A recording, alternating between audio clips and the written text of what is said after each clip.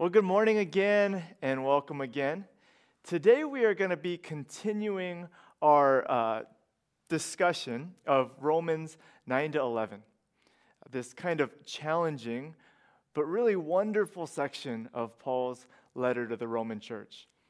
And if you weren't here last week, we began this by looking at part 1. And so if you haven't watched that message yet, I'd encourage you to do that first. Because we looked at kind of the big picture interpretation of this passage, and we talked about really the biggest theme of the passage. And so if you haven't watched that yet, you're missing some of the major context from this passage, and this message won't make as much sense. And really you'll be missing, I think, the most important thing about this passage. So watch that first if you haven't already. But if you are still here and you watched last week's message, let me just briefly recap what we talked about.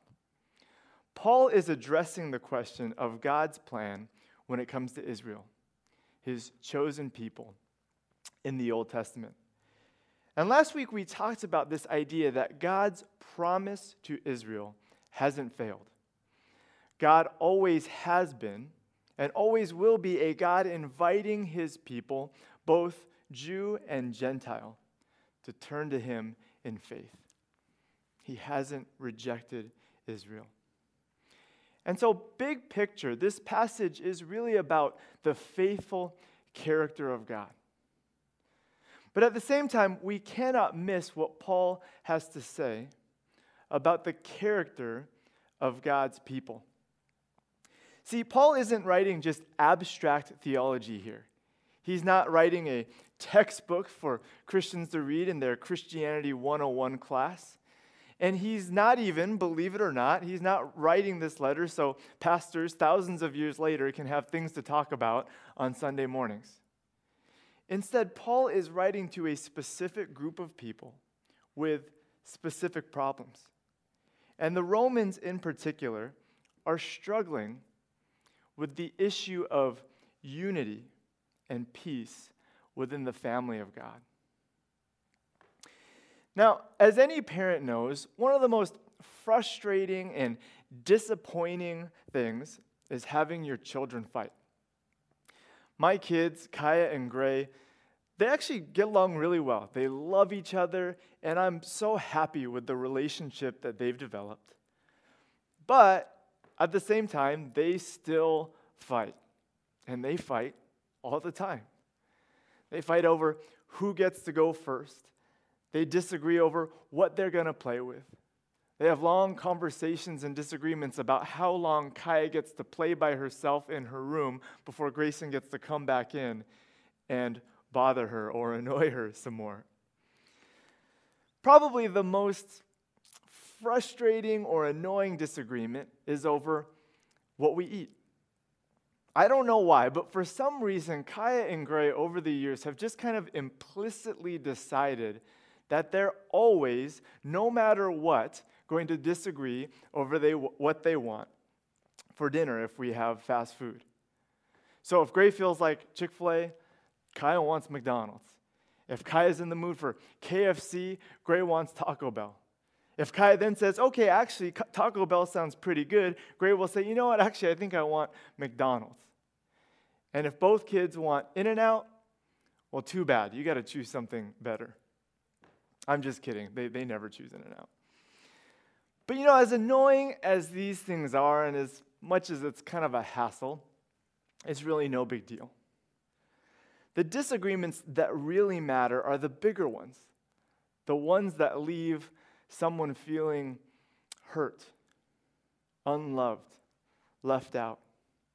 These have the potential to create lasting damage in the relationship. And so as a parent, these are the ones that have to be resolved. They have to be talked about and worked out. And in the Roman church, and in many other churches in the New Testament era, one of the defining issues was a family conflict, a serious conflict that needed to be addressed, that had the potential for lasting damage. And this conflict arose between essentially the two siblings in the early church, two different groups, both of them children of God, but coming from very different places and wanting different things. And as you might guess, these two groups are the ones that we've been discussing so far in Romans chapters 9 to 11, the Jews and the Gentiles. And at the heart of their differences, at the heart of this conflict was a question. Whose story matters? Whose narrative for faith was going to take the position of honor and precedence in the family of God? And to understand these questions, we need to dive into a little bit of background from this church. And Romans had kind of an interesting story. In the early years of the church, as the gospel spread, it began in the Jewish synagogues. The gospel of the Messiah was preached first to the Jews, and this is where the church began. But at some point, a Roman persecution of Jews began, and so Jews had to leave Rome. And this created a vacuum for non-Jews or Gentiles to become the focus of the church's missionary efforts. Now, eventually, the Jews would return, and the church became a mix of two very different groups. Jews and Gentiles were different in terms of how they viewed life, faith, community, and church practice. The Jews valued things like Torah observance, dietary laws, religious holy days, circumcision. And they believed that the ministry of the church was a continuation of what God had been doing all along. Many of them had experienced a relationship with Yahweh since the time they were little boys or little girls. They had past experiences of meeting with God, experiencing intimacy with Him through things like Torah, the synagogue, their Jewish friends and family. But at the same time, you have this other group. You have the Gentile Christians who had grown up in the pagan Roman world. They had never known the God of Israel, and they had no background with the law or the prophets, or God working in the life of Moses and David and Elijah. Instead, they had experienced the gospel only as this gospel of grace, this message of Jesus, this freedom from the burden of polytheistic Roman religion. Now, to make things more chaotic, there were social dynamics as well. The Gentiles were largely wealthier, more successful, more accepted within the larger society. And so they were the financial driving force behind the ministry of the church. And the Jews were more likely to be poorer, to be struggling. They had a lower status within the society at large. And so these dynamics led to a church that was fraught with disunity and judgment. Because you had these two very different groups, two distinct groups, and each of them thought, we are the group that matters. It's our story that matters. We have an inside track to the heart of God, to who He really wants us to be, to what He really wants the church to look like. And our narrative, how we do things, should define the church. The Jews clung to their Torah observance, to the law, to these rituals, and they looked down on their Gentile brothers and sisters and said, hey, if you really want to know God, if you really want to experience Him and do life with Him, then you have to do faith like us. Because you are joining our thing. So you should do things our way. They used their history and their heritage to try to assert their dominance. On the other hand, the Gentiles looked down on the Jews in their rigid ways. It seems as if they may have been using their influence and their money and their power to marginalize the Jewish Christians. And they looked at them and they thought, if you want to know this God of grace that we know, then you have to do things our way. You have to get rid of those old, outdated ways. If you want grace, you can't do anything from the law. So each group looked at the other and said, this is what matters to God. This is true faith. And so Romans 9 to 11, these 3 chapters, it's not just a story about God. It's a story of peace for God's people. A story meant to remind Jews that Gentiles were always a part of God's plan. That God's people was about more than just membership in a certain ethnic group or membership in Jewish law and culture. It's a story meant to remind Gentiles that Jews were the first to experience God's presence and promise, and that he hadn't rejected them, that he hadn't tossed them aside. And so in chapter 11, Paul uses a metaphor to bring these 2 groups together, to help them recognize the nature of their relationship with each other and what it should and shouldn't look like. And this is a metaphor that's a little bit difficult for us to understand, and this passage is pretty complex. There's a lot going on here. But this metaphor, which would have been meaningful for these people, of an olive tree, tells us a lot about what the growing church and what our church is supposed to look like. So let's open up our Bibles to Romans chapter 11, and we'll start in verse 13. Paul says, I am talking to you, Gentiles. Inasmuch as I am the apostle to the Gentiles, I take pride in my ministry, in the hope that I may somehow arouse my own people, the Jews, to envy and save some of them. Skipping down to verse 17, here he opens up this metaphor. If some of the branches have been broken off, and you, though a wild olive shoot, have been grafted in among the others, and now share in the nourishing sap from the olive root, do not consider yourself to be superior to those other branches. If you do, consider this: you do not support the root, but the root supports you. You will say then, branches were broken off so that I could be grafted in. Granted. But they were broken off because of unbelief, and you stand by faith. Do not be arrogant, but tremble. For if God did not spare the natural branches, he will not spare you either.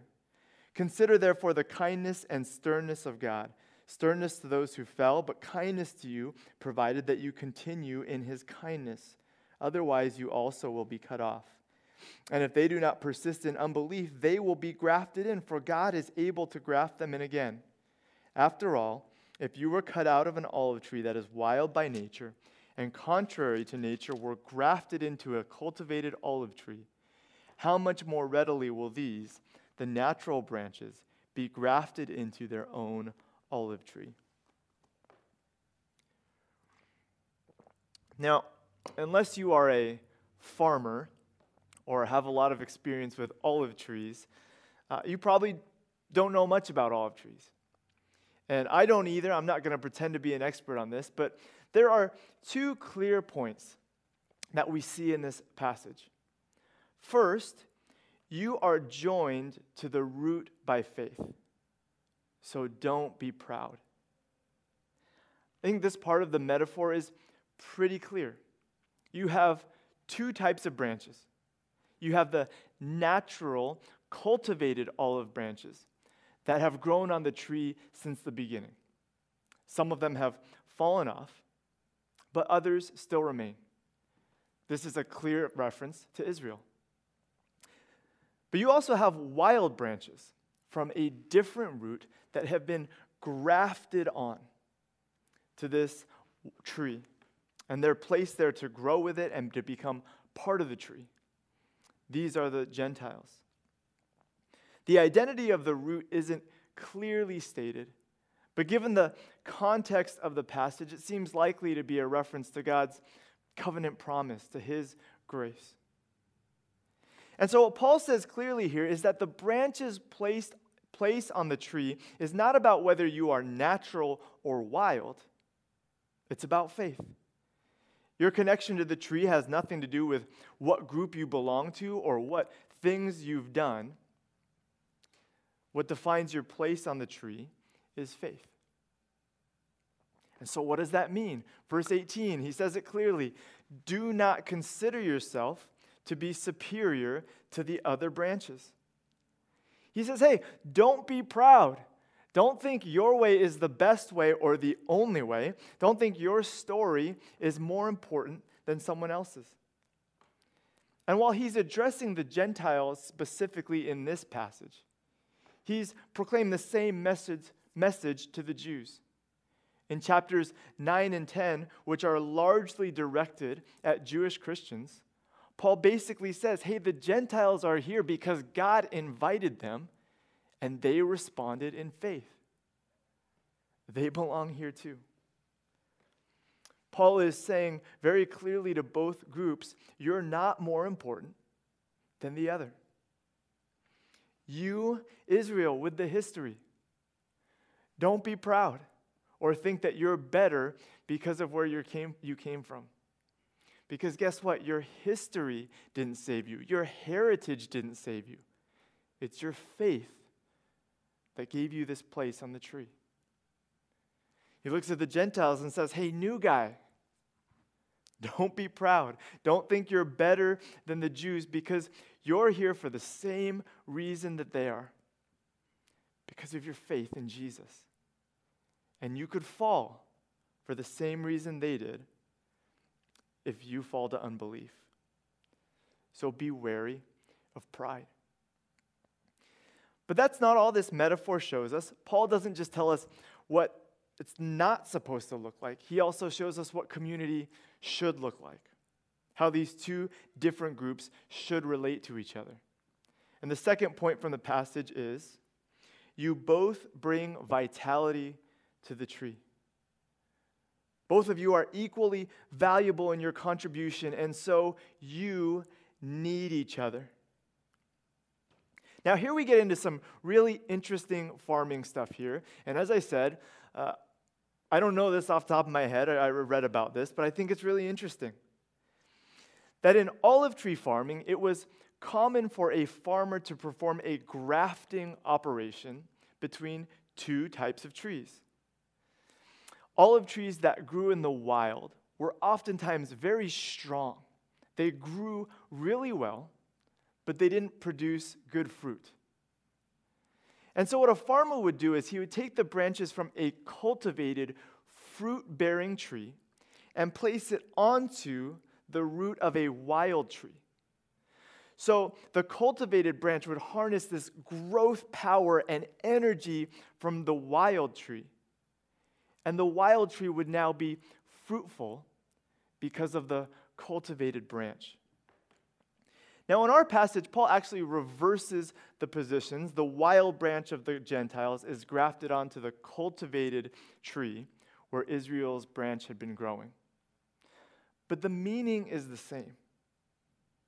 That the wild and natural branches come together on this tree, and in doing so, they support each other and help each other grow.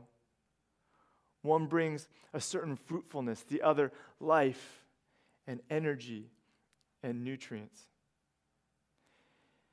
And this is the larger picture Paul is building towards. And in other places in his letters, he uses different metaphors for this same idea.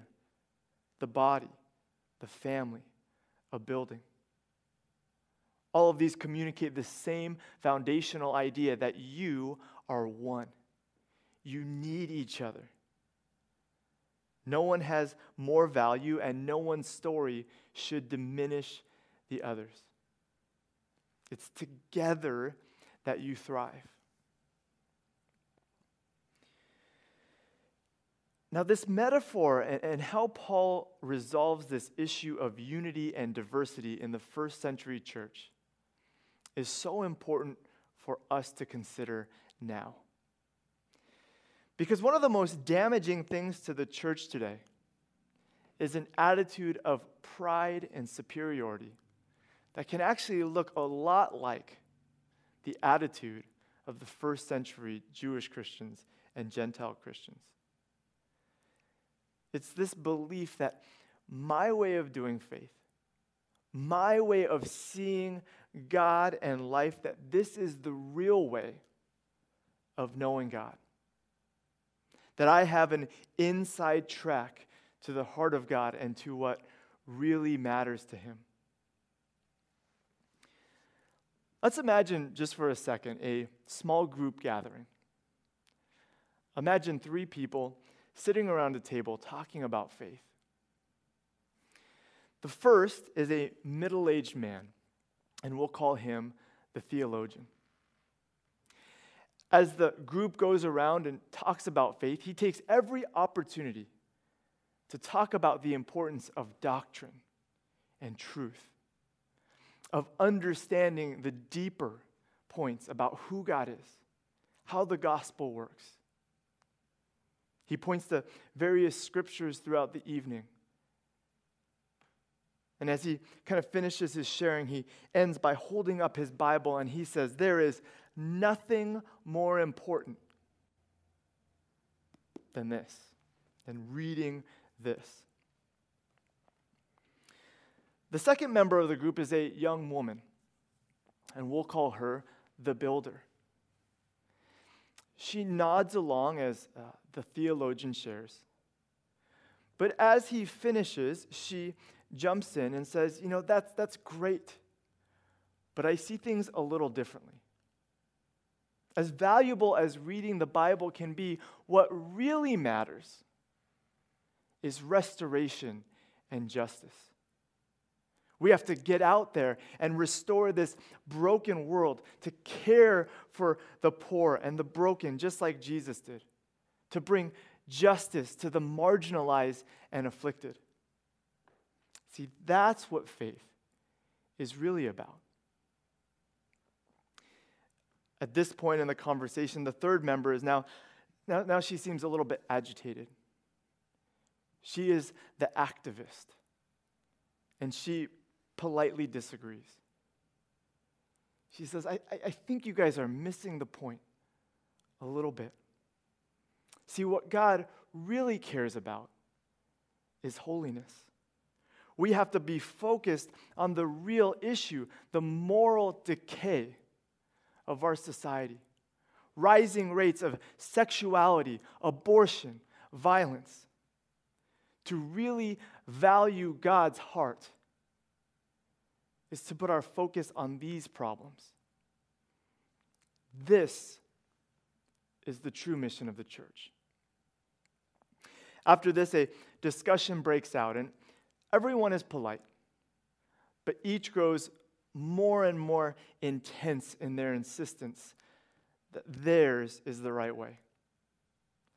And as the conversation kind of builds to a climax, if you can imagine each person kind of in their frustration and in their passion, they all shout out at the same time, no, this is what really matters to God. How can you not see this?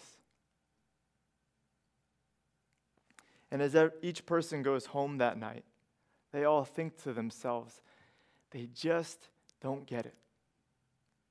If only they understood God's heart the way I do. Now, this is just one possible type of conversation that might take place. There are plenty of others about theology or practice or just what's important in life. But these types of conversations mirror the conflict between first century Jews and Gentiles in many ways.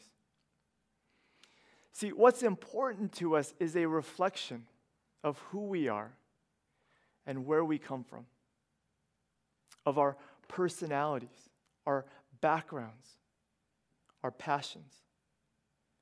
And they reflect good things that are valuable and meaningful.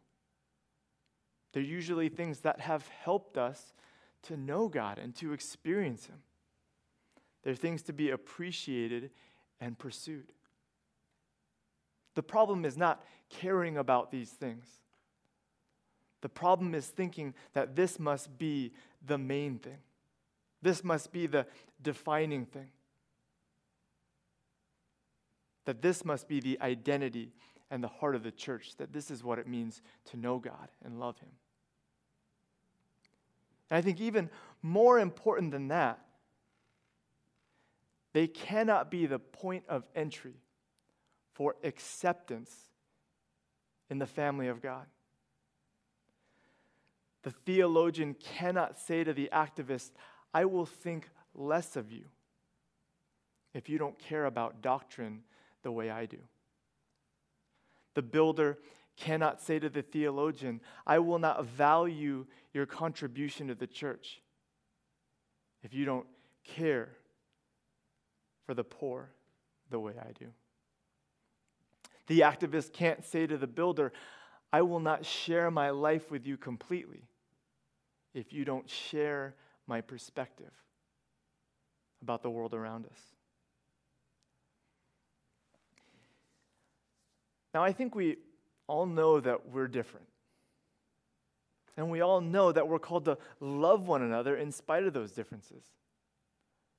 Most of us have heard the body of Christ metaphor over and over and over again. And yet, I think in many ways the message hasn't fully sunk in. I think for many of us there are certain conditions to genuine love, to full acceptance, to our respect. I think there can be a desire for our thing or my thing to sit at the head of the table, for my story to be what this church is about. Now, just a few caveats before we continue. This doesn't make every kind of behavior and every perspective equally valid. There is a time and a place to call out sinful behavior, false teaching, or spiritual idleness when we see it in our brothers and sisters. This isn't just a free-for-all where everything is okay. And on top of that, it's not a bad thing to share our heart and our passions, to talk about what's important to us and encourage others to think about faith in new and fresh and vibrant ways. I'm more of a theologian type by nature. And when I first started ministry, really all I wanted to do was study my Bible and talk about theology. And it's been with the help of others who are different from me, who have shared their perspective, that I've grown and come to appreciate these different perspectives. But the point is that there are all these areas where we are different. And the mistake is to say that my thing matters most, that this is what it means to be a mature Christian, and this is how you gain my love and respect. And this passage and this metaphor remind us of what is actually essential to our unity. What binds us to this root, what makes us the same in spite of all of our differences, is faith. It's our shared commitment to Jesus and our life in the Spirit. This commitment to Jesus as King, to loving him, to following him, to doing life with him, under him, for him, and to living Spirit-filled lives. In many ways, what Paul wants his readers to see in Romans 9-11 as he weaves his way through history is how God has worked throughout history to create one unified people, not connected by ethnicity or shared history, but by a genuine love for God and trust in his promises. That for as different as we are, that God brought us together to find common purpose and common joy in loving God and trusting him more than anything else. And the ways that we're different aren't supposed to be competing ways to do church. They're not supposed to make us weaker or more divided or more argumentative. The ways that we're different are supposed to make us stronger as we embrace the value of each person's story, and as we nourish each other, as we share life and vitality and fruitfulness, that we grow together and become better. See, the theologian can learn about who God is from the activist. The builder can become more effective by studying with the theologian. The young can learn from the old, and vice versa. Liberals can learn from conservatives, and vice versa. Basketball families can learn from non-basketball families, and vice versa, and on and on and on. But all of this only works when we recognize the common story. When we are defined not by what makes us a branch, but what makes us part of the tree. At the end of the day, what must be central to our identity as the people of God must be faith, this deep, resolute commitment to Jesus. That is the first story that we tell about ourselves, that we tell about who we are and what our faith really is.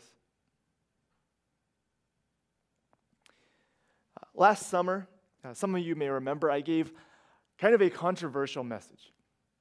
I talked about race and racism and touched on some of the issues in our political landscape.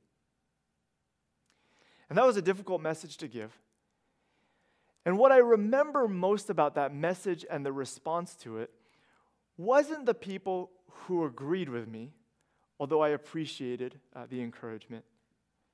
It was those of you who disagreed and did it well. The week after the message, someone in the congregation emailed me and just said he wanted to talk. And this is somebody who I really respect, and so I was nervous. And just naturally, as the day approached, I began to feel more and more defensive. I started to think about what I might say, how I might respond to certain things, how I might convince the person that my perspective was right. Finally, the day came, we connected via Zoom and said hello, exchanged some basic pleasantries, chit-chatted for a little while. But as we began to approach the topic that we had met to talk about, he stopped the conversation and he said something to the effect of, "Hey, before we get into any of this, I just want to say that you are my brother.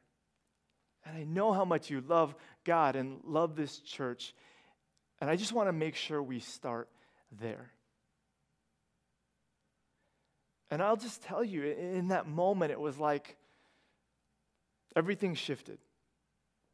The walls came down. My pride and my defensiveness began to kind of melt away. And I remembered, we are brothers. We are on this route together. And we still disagreed about a lot of things. We didn't see eye to eye on several issues. But we had a really good conversation. We were able to share where we were coming from, and I learned a lot about him and from him. We were also able to talk about things that we shared in common, things that we both wanted to see. And in those areas where we differed, we could simply appreciate that we're different. And I remember in that moment thinking this, and I might have even said it to him because I was so pumped. But I remember thinking man, this is church. This is what it's supposed to be right here. Because on that day, as branches, we were very different. But we spent time on the root. And it was good. And I really think that this is what we are called to do in community. Especially as things in the world become more and more fractured, more and more divided. We're beginning to think about what things will be like when we come back together, when we're able to meet together in person as a church once again. That's something that might be happening in the next couple months. But as we do that, as we come back together, we're coming from a world that has changed so much in the past year. We've become more and more divided, more and more defined by our differences. It's so easy now to go through life and look at people and ask, are they my kind of person? Or are they one of those people? Do they care about what I care about? Do they see the world the way I do? Where are they on this issue or that issue? Are they in or are they out? I think we're so much more aware of all the ways that we're different.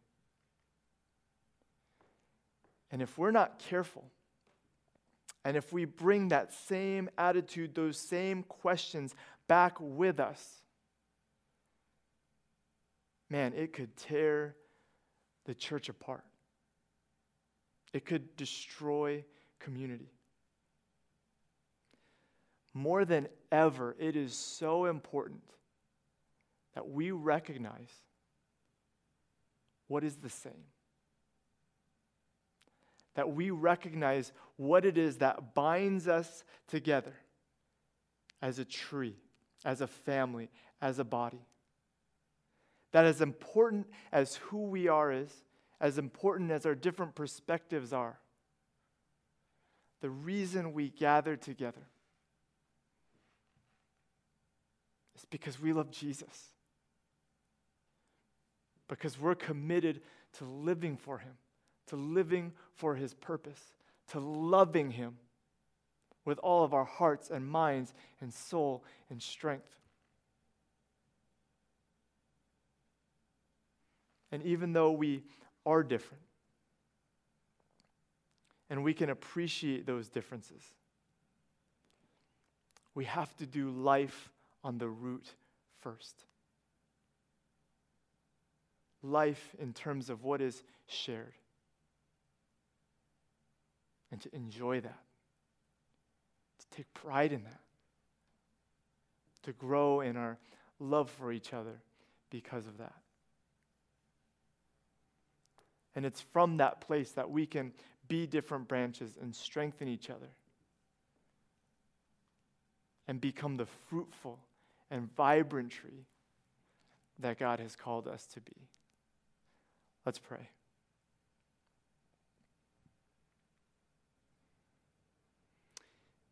God, we know that we are facing enormous challenges as your church. That to be light and blessing, to live for you, it's hard.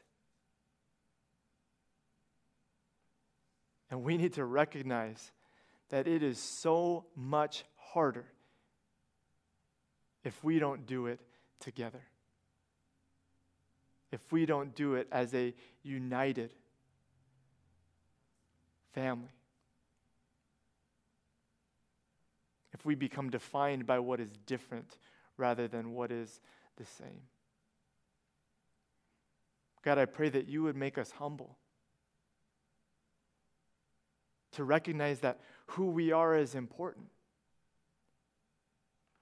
But that other perspectives matter as well. That we would be strengthened by each other. God, I pray that we would listen to others. I pray that you would help us to grow in love, even for those who are vastly different. So God, continue to draw us into this story of faith. That as we go deeper into our love for you, that this common experience on the root would become more real to each one of us.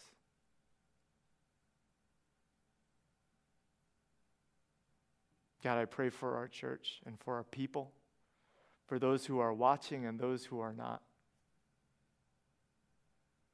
that we would be filled with love and compassion and patience.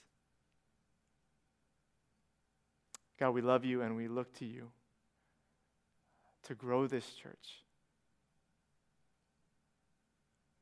We love you and we praise you this morning. In Jesus' name, amen.